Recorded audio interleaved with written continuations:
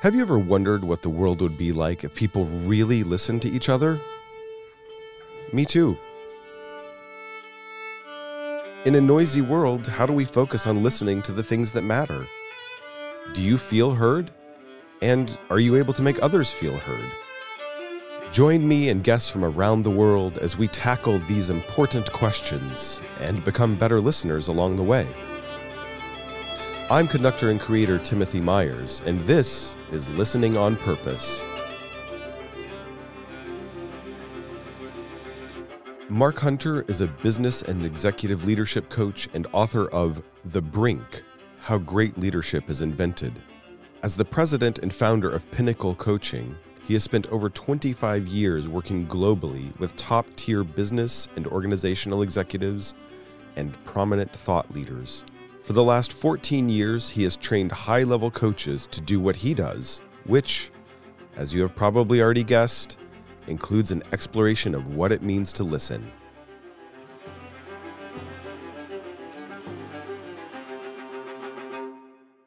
Mark, I'm happy to have you here today. You're a very unique kind of listener in that you are a master certified coach. I've got so many questions for you. You have a great book. It's called The Brink: How Great Leadership is Invented. And it opens with a very, at least for me, palm sweat inducing account of you climbing Mount Kilimanjaro.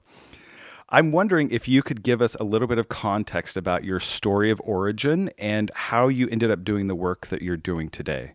Thank you, Tim, and thanks for having me here today. My story of origin really is that I grew up in Brooklyn, New York in the 70s and 80s, and it was a very different Brooklyn, New York than it is today. And I learned a lot of life lessons very early, how to read my environment. And in that context, it was a lot of threat assessing, to be frank, just being hyper aware of my environment, hyper aware of who's around and who could potentially be a threat or not.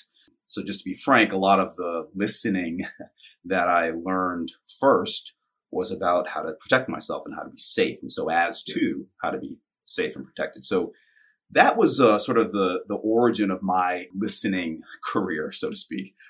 From there, a lot of my success and pursuits were about getting myself out of that environment. So doing well in high school so as to be able to get out of New York City and out of Brooklyn at the time. And I went to college. I went to Wesleyan University in Connecticut, and I was a math and economics major. And I wanted to work on Wall Street because whoever lived in New York City in the 70s and 80s also wanted to work on Wall Street. And that was a thing. So I did that. And I got to work in the financial world, and I found that I didn't enjoy it. I was good at it because I really enjoyed the analytical part, but there was a piece that was missing that I had not yet distinguished. And what I distinguished after hiring a coach of my own in 1995 was that there was a piece of what I was doing that was missing for me that I didn't even know I wanted. And that was working with people, working with human beings and talking about leadership, talking about listening, but more than just listening, communication itself and really,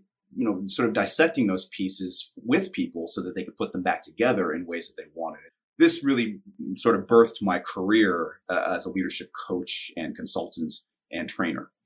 So that's sort of what came of, or where my career came from. And then that trip, and you talked about climbing Kilimanjaro, was a challenge that coach posed to me. My first coach challenged me outside my comfort zone because, a lot of this conversation about listening and communication is being able to do so when it's uncomfortable to do so. Mm-hmm. And to be able to do that means being able to be with your own discomfort. The biggest thing that you always wanted to do that you think is impossible. And I said, well, travel the world, but who does that? Everybody says they want to do that. Nobody does that. But lo and behold, 6 months later, I sold my co-op I owned in Manhattan and quit my job and working in the reinsurance industry and traveled the world for a year. And along the way, I discovered that climbing Kilimanjaro was something I really wanted to do. It wasn't the point of the trip. It was something that I discovered along the way by listening to travelers that I've met along the way and people who I sort of encountered and connected with, what they found most impactful from their own travels. Mm-hmm. That's where Kilimanjaro came from. And while it's not a technical climb the way some mountains are, it's a challenging climb for those of us who are, like me, not professional climbers.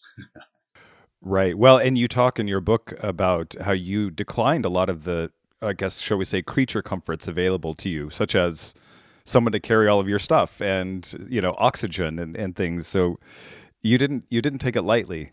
Yes. I wanted to see what it was like in its as pure form as I could. And that sort of was also including risking not making it to the top, of course. Yeah. Oh, fascinating. Okay, I want to come back to that because that's an interesting thing to encounter. It sounds like you had a transformational experience working with a coach, and I've been very fortunate to work with a coach for several years, and it's been a really life-changing experience for me.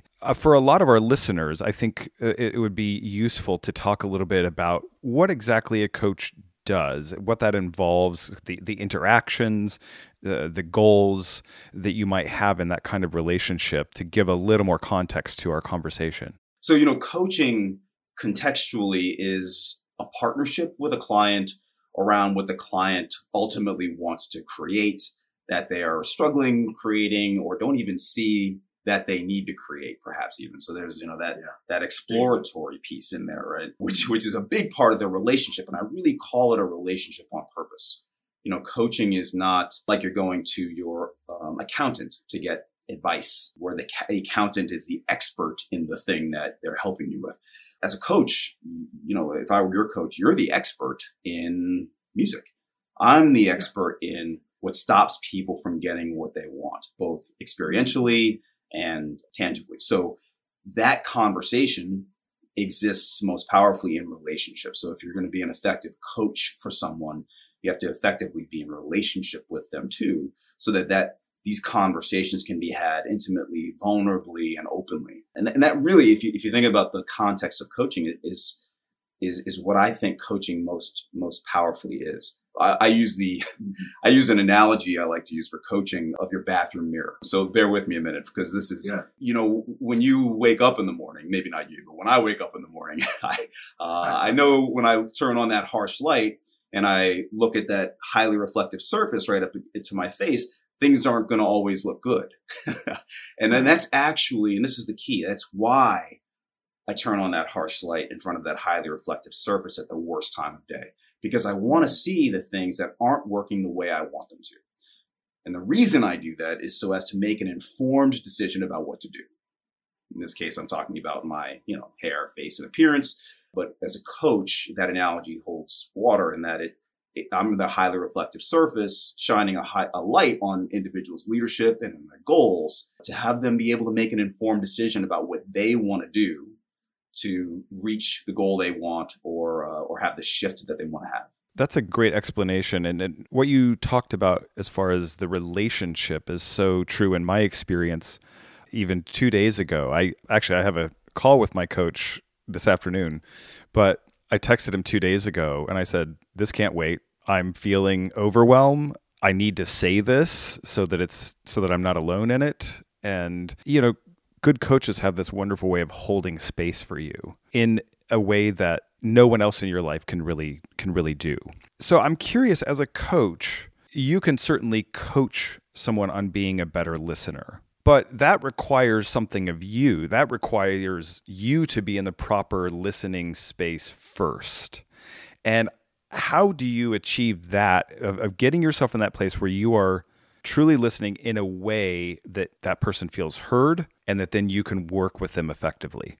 Tim, it's a great question. And I think the answer goes back to relationship. I have to get back to the relationship that I'm in and get present to it. My relationship in that coaching engagement with a client is to be of service to them and to really have them be heard. In fact, one of the foundational pieces of the relationship itself between coach and client is that the coach is listening for the client's greatness, listening for what the client's needs are, and listening past what the client is saying. So first and foremost, to prepare to listen that way, I have to get myself out of the space.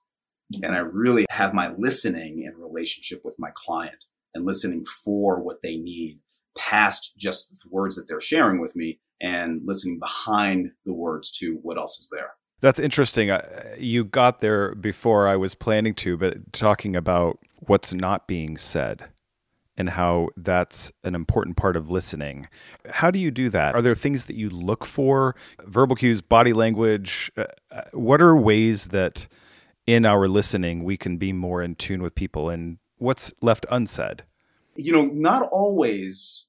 It's not always that we're going to be able to see the person we're talking to. Oftentimes we're still talking by phone and such. So body language and other cues are important. And I think it's important to remember that I think the statistic is that something like 7% of communication is actually in the word that's spoken.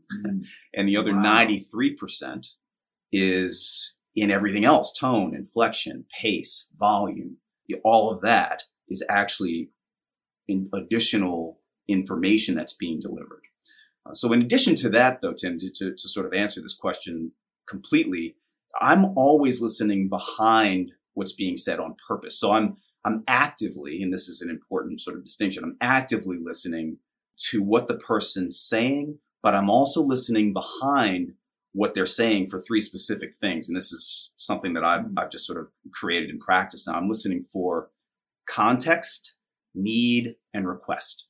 And so I'm listening past the words they're delivering to the context through which they're delivering those words, whether they're afraid, angry, curious, things like that. I'm listening for what the need is. And my assertion there is that there's a need behind every communication. Even if I showed up today and said, hey, there's a need behind that, right? You might infer from that I'm a little down today, but that's also data. That's information to listen for. And then behind that is also a request. There's usually some request to be heard sometimes, to be able to speak freely, to be accepted. Sometimes these contexts, needs, and requests are explicit because someone will come and say, exactly what they all are. And sometimes, most of the time, they're actually not explicit. They're things you have to listen for actively, and you have to sometimes be in the inquiry with the client around also. That's interesting how you talk about that, Mark. It really illuminates the intimacy that true listening requires, and that there's a real generosity required to effectively listen. We touched on also something that is very interesting to me. This is the distinction between hearing and listening. Some people talk about listening that, you already have a context for someone. And so, you're listening inside of that, and different people use different terminology to describe that. But I'm wondering if you could talk a little bit about listening context in a relationship that exists, for example, a long-standing relationship, and how you address that. First, I want to back up and talk about that distinction between listening and hearing. The way I relate to this, and again, I don't think of this as right. I just think of this as sort of the way I hold it, is that listening is what happens from my ear outward.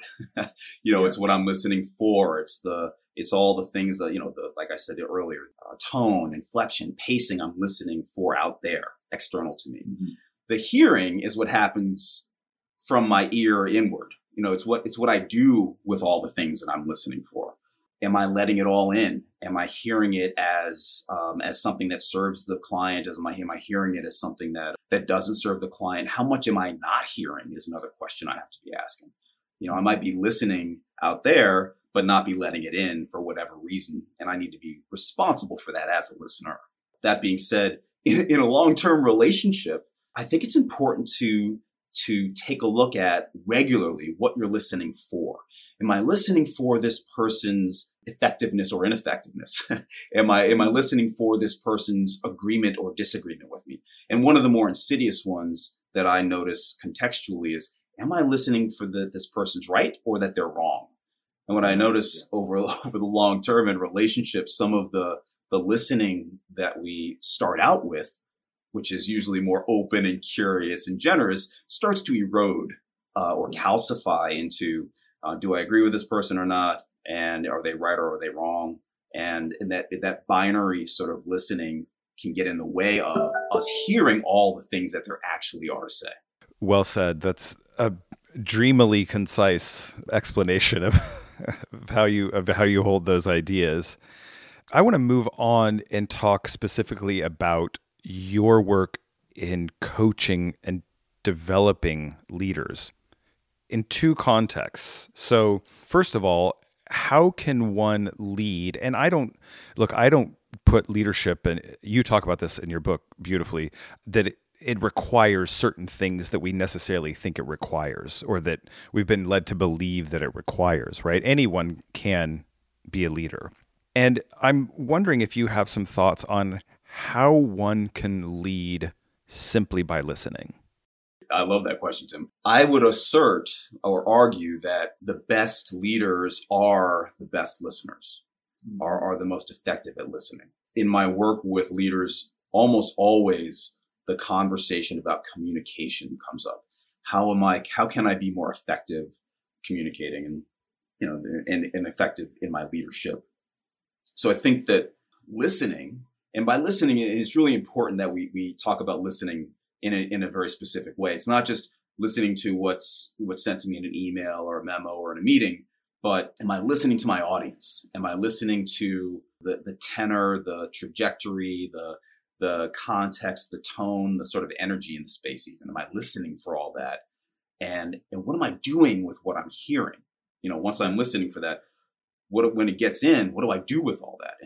And here's the key. Am I having that listening and everything that I hear effectively inform my speaking, actions, and leadership? So the way I think about and coach and train around listening and leadership is that if you're going to be a more effective leader and the most effective leader you can be, you have to be better, not just at listening, but at using that listening to inform your speaking and your leading. And then that I think is the art form. What do I do with all the stuff that I'm hearing, and how do I have it inform and sort of shape the way I lead my team or the way I lead in the relationship or partnership that I'm in? Mark, I love how you just took that another level deeper than I was thinking about it, and saying, that listening, true listening, then requires action of some kind, right? It doesn't happen in a vacuum and then that listening is done and thank you very much. Let me move on to listening to the next thing or person, but that it really requires us to be on the court, so to speak, and ready to actually be playing the game. How do you coach others in doing that? When you're training a coach, what's that process like to train someone to listen the way that you do? And, what are things that you encounter along the way in training someone? One of the first things that I think every effective leader or listener has to deal with on an ongoing basis is how effective am I at noticing what's in the way of my listening? So before we can be a great listener, one of the things we have to train in ourselves is what's in the way of me listening, right? I might have trouble listening to this person for any number of reasons, most of which are my issue, not theirs. Mm-hmm. Practice is the unfortunate answer to this, right? We have to practice being effective listeners everywhere. And this is the trick, right? Not just between 9 to 5 at my job, but everywhere in my world. Am I listening to my environment and practicing listening to that environment, and then practicing distinguishing what I hear, and then layers of what I hear? And I think of the hearing part of it as layered, right? I can hear, like, you might say, "Good morning, Mark." And I heard "Good morning, Mark," but I also heard care, maybe, right, as another layer. And then I heard relationship as another layer. And then I heard connection perhaps as another layer. So you can start to see that even in a simple, silly statement like that, there can be layers of things that we hear. So in training coaches and leaders to do this, it has to be a big, big component of self-awareness, and then practicing listening for layered messaging, layered information, layered contexts, needs, and requests, back to our earlier conversation. And so that first and foremost is the idea, and then practicing it over and over again with a coach or a trainer where that person is asking you constantly, "So what did you hear? What did you hear?" And then training, not just your listening, but your hearing, sort of the training outside of myself. What am I listening for? Am I listening generously and openly for whatever comes from a curious space? Am I listening actively for specifically what this person said they needed? What are my blind spots to what there is to listen for? But then also training the inside game, which is once I've listened to all that was delivered, What am I actually hearing? What am I letting in? What am I dismissing and stepping over? What am I missing even? So the constant sort of repetition of taking a look at what am I listening for? And then what am I actually hearing from what I've listened for? That sort of over time starts to train the listening and the hearing in a leader. You beautifully teed up something that's important for us to talk about, and that is listening in a way that makes someone feel heard. I'm wondering if we could delve into that a little bit in two ways. Number one, the practice of listening in that way so that someone really feels heard. And then what are the indicators that you're having a good result, that they are feeling heard, and these cues that maybe you think, okay, we're in this good listening zone here where this person is feeling like they're truly heard. I think this is where you start to get into some of the relational art of listening, because in order for me as a listener to make you as a speaker know that you're heard, I have to communicate that to you. And so as a listener, I also have to be speaking to you in different ways. And again, that's not always the spoken word. Sometimes that's a head nod like you and I are doing while we're talking. Right. Sometimes it's a smile, like a knowing wink. There are ways that we communicate that you've heard someone. But one of the things that I think is most important, going back to the bathroom mirror analogy, is reflecting back what I heard. So if I think I heard one thing and I assume that I'm right, I stopped listening to you. Now I'm just assuming that I heard what you said and I'm right and I'm going to run with it. So the opportunity rather in that is to pause and say, so Tim, what I heard is this. Is that what you intended? Did I get that? Did I actually let that in? Did I express that or reflect that back to you properly, so that you get the opportunity to partner with me in my hearing you fully, and you get the experience through that process of knowing that you're heard. And even the act of me asking you that, Tim, did I get that right? Even the act of me asking that shows you that it matters to me that I hear you. Yes. And I think, if there's anything that's going to have somebody feel heard the most, it's them knowing that it matters to me that I hear you. It matters to me what you have to say. And my simply asking if I heard what you said accurately is probably the biggest way for me to reflect back to you that it matters. That's amazing. And it reminds me of an experience I had when I was a young conductor of watching a rehearsal of the New York Philharmonic. And they had a guest conductor who was a still living, is a very famous conductor, and was known for his fiery demeanor and things like this. But what was fascinating was to see how in the rehearsal that went away because of the way he was listening, and that it was very evident that he was creating a context in which they could make music. And the way that he would listen to something, for example, I remember very specifically an oboe solo, and you could really almost tell that it was not what he had originally envisioned, but that he placed such value in what that player was contributing in that moment. And the way he was listening that reflected that value back to the player, that it just was incredible how it took this environment and just made this incredible bond between this conductor and the orchestra. And orchestras are tough, I'll tell you. Orchestras can be pretty tough. In coaching, I want to step to a little bit of a side subject here, but it does relate to listening. In the coaching world, the idea of, or the word enrollment is used in a very specific way. Could you explain to us the idea of enrollment in the context in which you use it and how that interacts with listening? So enrollment in the context in which I use it in the coaching world really points to getting people on board with an idea, a direction, a trajectory, an activity, something. So enrollment at its core is that you see what's in it for you to do the thing that I'm asking of you.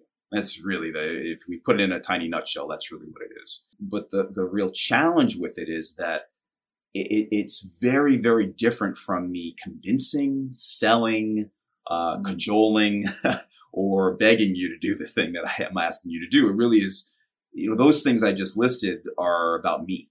I want you to do this, Tim. I want you, please, here's why you should, things like that. Those are all oriented around me and my desire to have you do the thing that I'm asking. Enrollment, however, is more geared around you and what you need and want, and why the thing that I'm asking of you aligns perfectly with the things that you want and that are important to you. So I'm really in an enrollment conversation. I'm connecting the dots between what I know about you and what you want and what's important to you with the thing I'm asking you to do. And the connection of these dots between what I want you to do and what's important to you, my, sort of practice of this is really in the world of listening.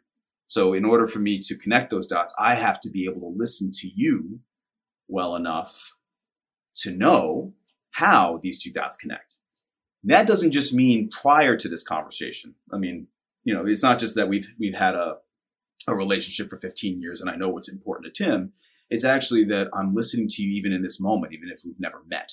I'm noticing your reactions or lack thereof to my conversation, to my bringing it up. I'm watching, I'm listening to every aspect of the conversation from your side. Did you light up? Did your eyes get a little bigger? Did you respond quickly and emphatically? And can I, how you can hear someone smile over the phone, right? Yes, back when we used to talk by phone, right? You can hear someone smiling by phone even if you really are listening.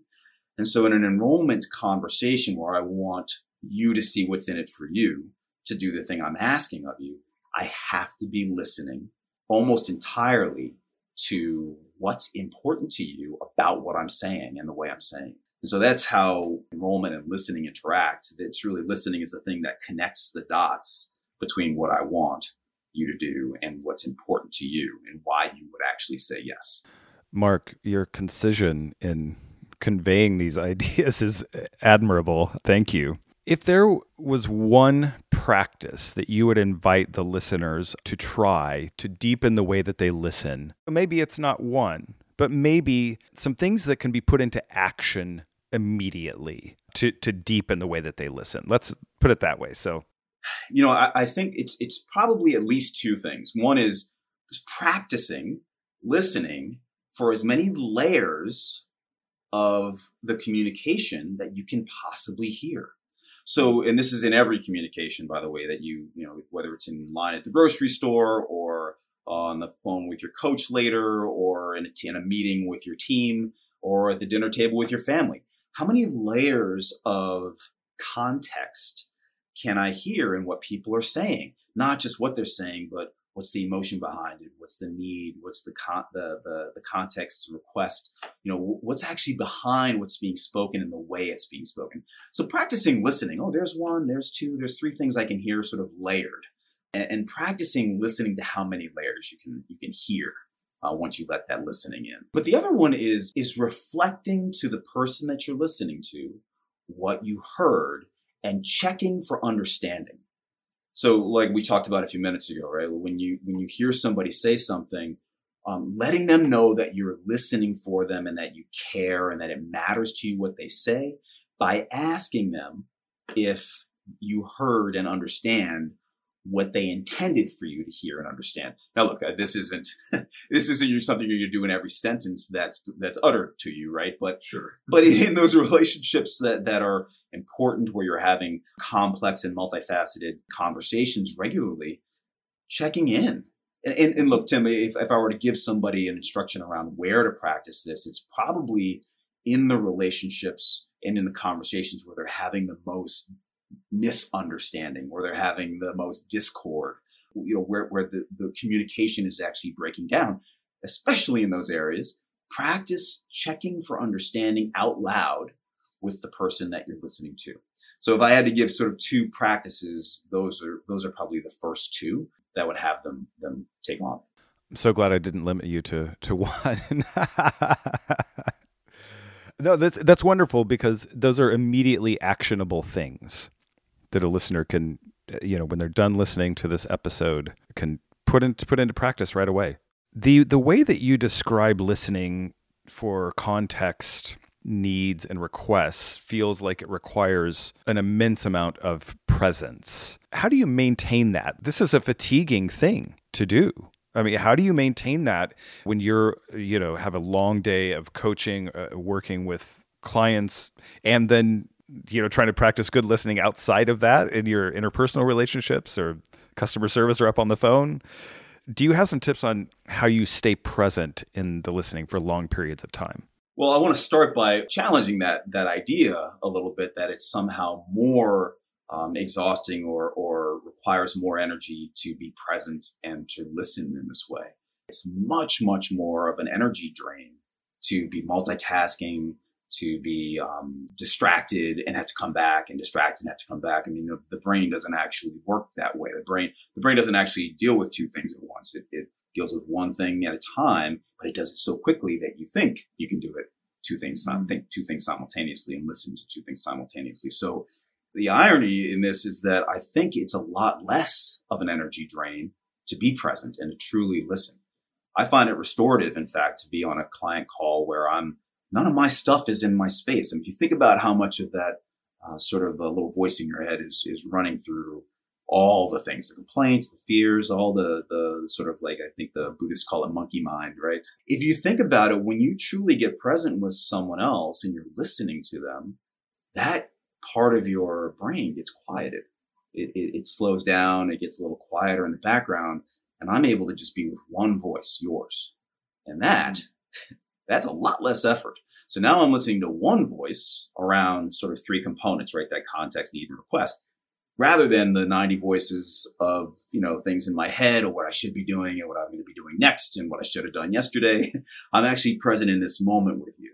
And so how I train people around that is first to dispel the idea that it's going to be exhausting to do so. It will be at first, yes, because you're not used to it. But being present is actually a place of calm and peace and restoration, in my experience. So first and foremost, getting people clear that this is going to be a restorative experience, not an exhausting one, once you get practiced at it. Now, once they do that, I think the key is remembering that the answer to how to be resilient in a conversation is to be more present with the person and to listen deeper.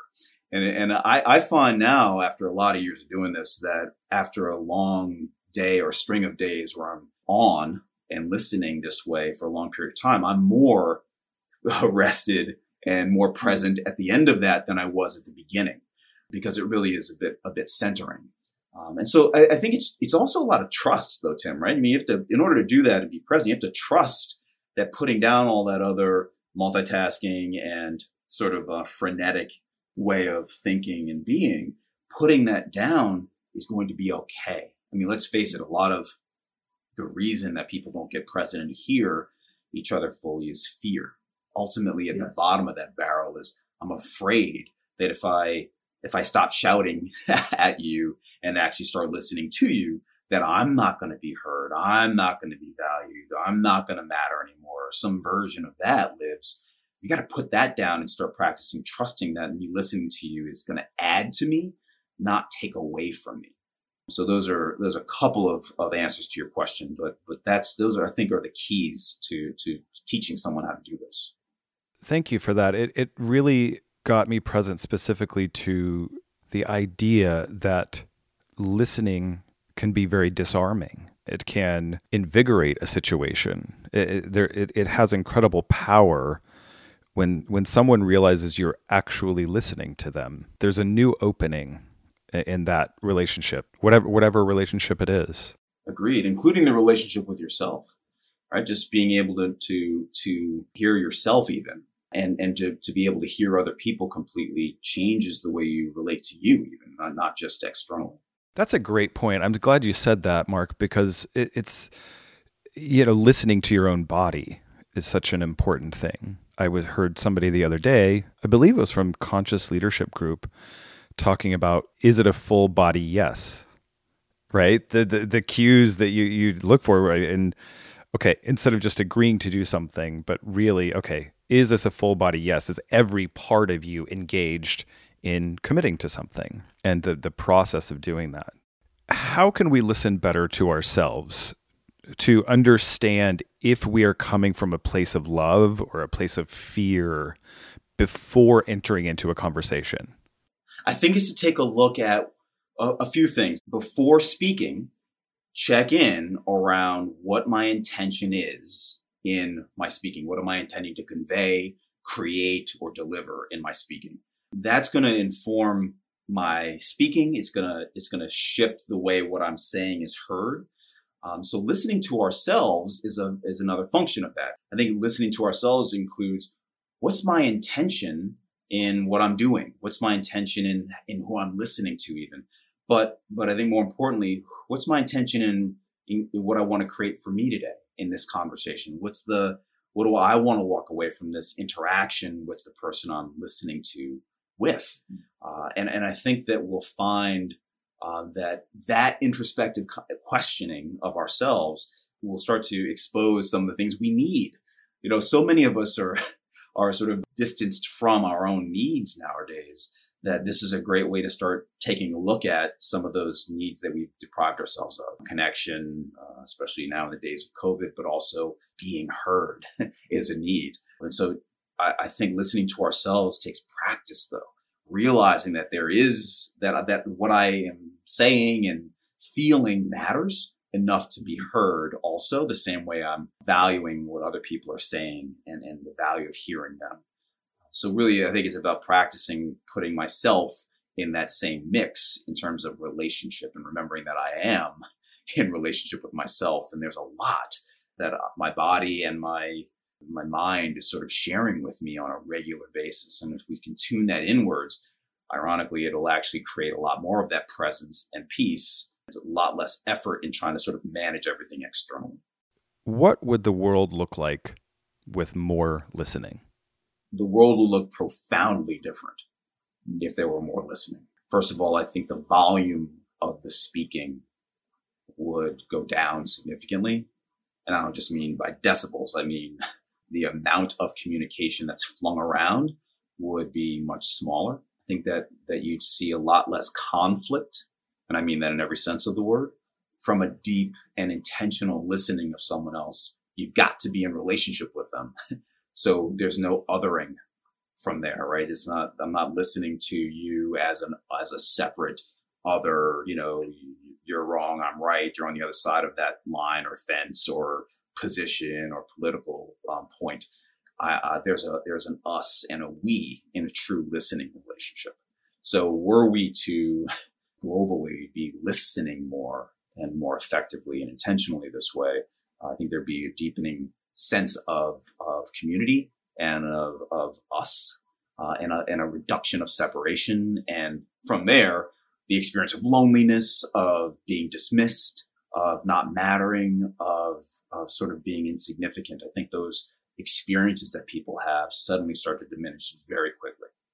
And then the amount of force I need to apply to get my point across starts to go down, because I'm being listened to regularly, and I'm used to being listened to. And so I trust the listener, and I can now speak from a place of trusting you, truly hearing not just my words, but my intent behind those words. And that I'm with you and partnered in relationship around what we're talking about, even if we disagree, which is where it matters the most, of course, right? I mean, yes. When we agree, it's very easy, but when it matters most is when we disagree, which is a valuable thing that we have disagreement.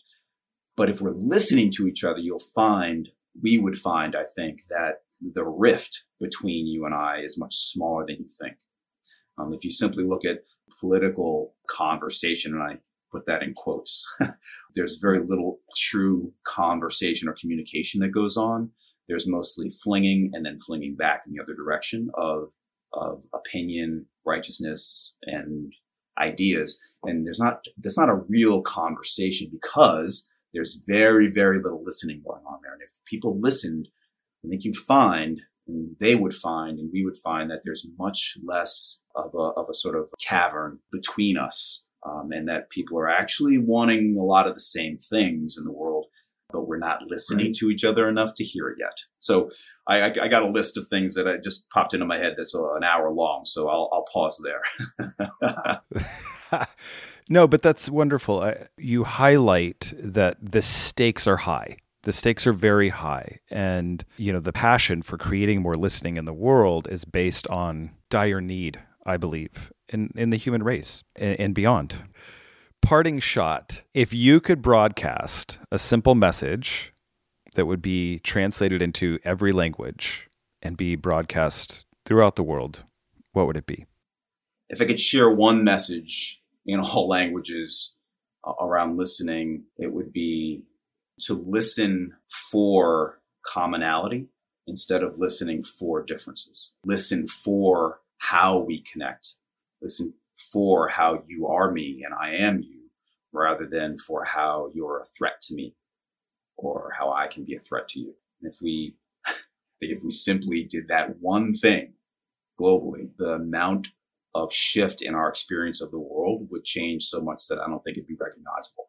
Mark Hunter, thank you for this incredible conversation. I want to encourage people to check out your book called The Brink: How Great Leadership is Invented. It's a really great read, and it's very relatable the way it's written. So it's something that's easy to pick up and get into and immediately have things that you can put into practice.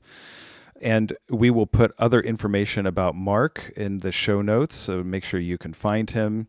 But Mark, I just want to express my sincere gratitude for being here today in this space together, for your listening of me and of your willingness to engage in this conversation. I'm very, very grateful, and I'm excited for our listeners to hear it because there's a lot of wonderful information here and things that can make a huge difference in our lives. So thank you very much for your generosity today. Thanks, Tim. Thanks again.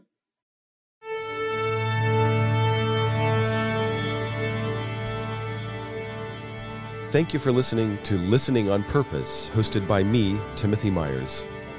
I hope you are enjoying our deep dive into the world of listening and are finding it useful in your life.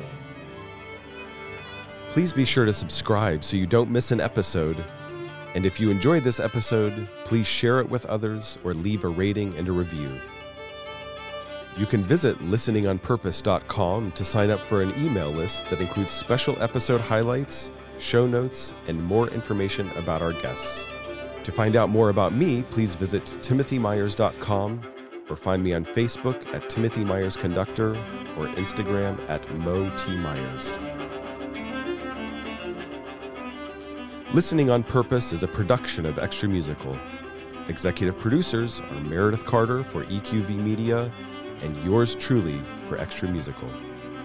Listening on Purpose is edited by Brian Baltashevitz for Balto Creative Media. Original music was composed by DJ Spar and performed by DJ and Kimberly Spar. Thanks again for joining us. We'll see you next time for Listening on Purpose.